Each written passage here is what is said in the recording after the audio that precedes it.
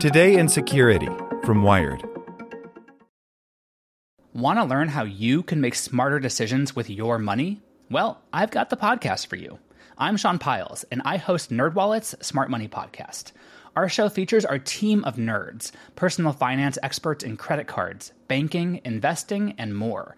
And they'll help you make the most of your money while cutting through the clutter and misinformation in today's world of personal finance. You'll get clarity on strategies to help you build your wealth, invest wisely, shop for financial products, and plan for major life events. Listen to NerdWallet's Smart Money Podcast wherever you get your podcasts.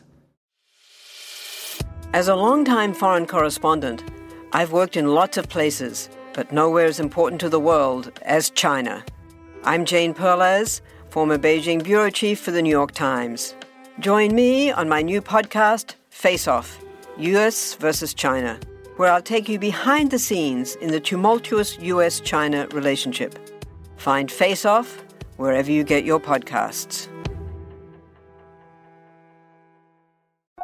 Today in Security from Wired.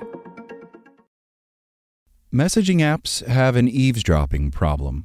Vulnerabilities in Signal, Facebook Messenger, Google Duo, and more all point to a pervasive privacy issue. By Lily Hay Newman. In early 2019, a bug in group FaceTime calls would have let attackers activate the microphone and even the camera of the iPhone they were calling and eavesdrop before the recipient did anything at all. The implications were so severe that Apple invoked a nuclear option, cutting off access to the group calling feature entirely until the company could issue a fix. The vulnerability, and the fact that it required no taps or clicks at all on the part of the victim, captivated Natalie Silvanovich. The idea that you could find a bug where the impact is, you can cause a call to be answered without any interaction, that's surprising, says Silvanovich, a researcher in Google's Project Zero bug hunting team.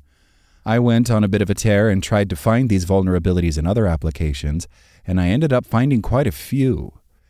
Silvanovich has spent years studying interactionless vulnerabilities, hacks that don't require their targets to click a malicious link, download an attachment, enter a password in the wrong place, or participate in any way. Those attacks have taken on increasing significance as targeted mobile surveillance explodes around the world.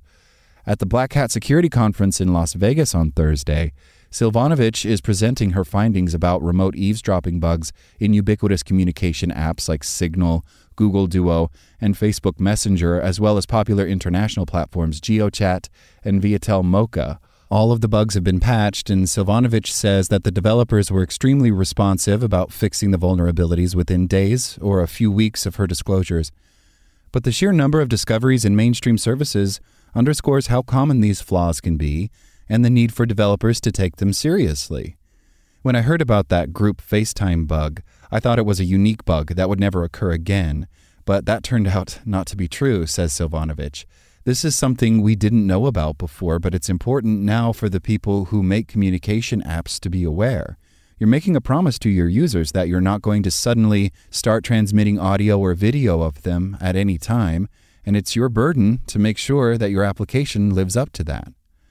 The vulnerabilities Silvanovich found offered an assortment of eavesdropping options. The Facebook Messenger bug could have allowed an attacker to listen in on audio from a target's device. The Viatel Mocha and GeoChat bugs both potentially gave advanced access to audio and video. The Signal flaw exposed audio only, and the Google Duo vulnerability gave video access, but only for a few seconds. During this time, an attacker could still record a few frames or grab screenshots. The apps Silvanovich looked at all build much of their audio and video calling infrastructure on real-time communication tools from the open-source project WebRTC. Some of the interactionless calling vulnerabilities stemmed from developers who seemingly misunderstood WebRTC features or implemented them poorly, but Silvanovich says that other flaws came from design decisions specific to each service related to when and how it sets up calls. When someone calls you on an internet-based communication app, the system can start setting up the connection between your devices right away, a process known as establishment, so the call can start instantly when you hit accept.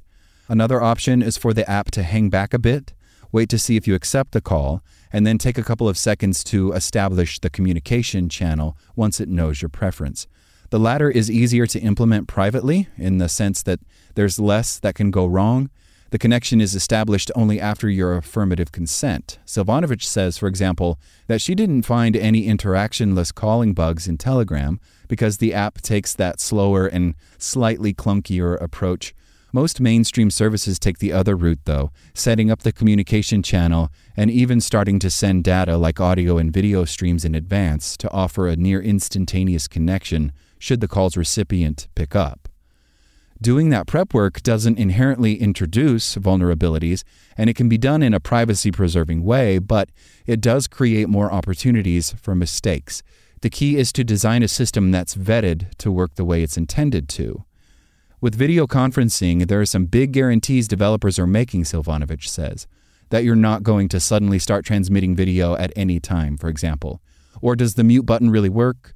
A reason a lot of these bugs happened is people who designed these systems didn't think about the promises they were making in terms of when audio and video are actually being transmitted and verify that they are being kept. Silvanovich adds that smaller bugs likely remain undiscovered in mainstream communication apps. She looked only at one-to-one calling, for example, and the iOS group FaceTime vulnerability indicates that group calling may have its own slate of flaws.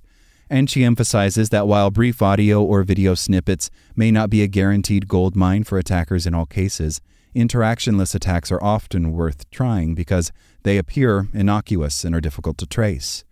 I find interactionless bugs to be the most interesting class of vulnerabilities just because they're so useful to attackers, Silvanovich says. If a user doesn't have to do anything, that's the easiest thing.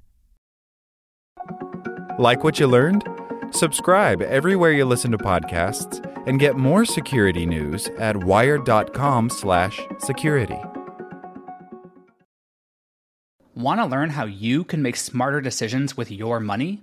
Well, I've got the podcast for you. I'm Sean Piles, and I host NerdWallet's Smart Money Podcast.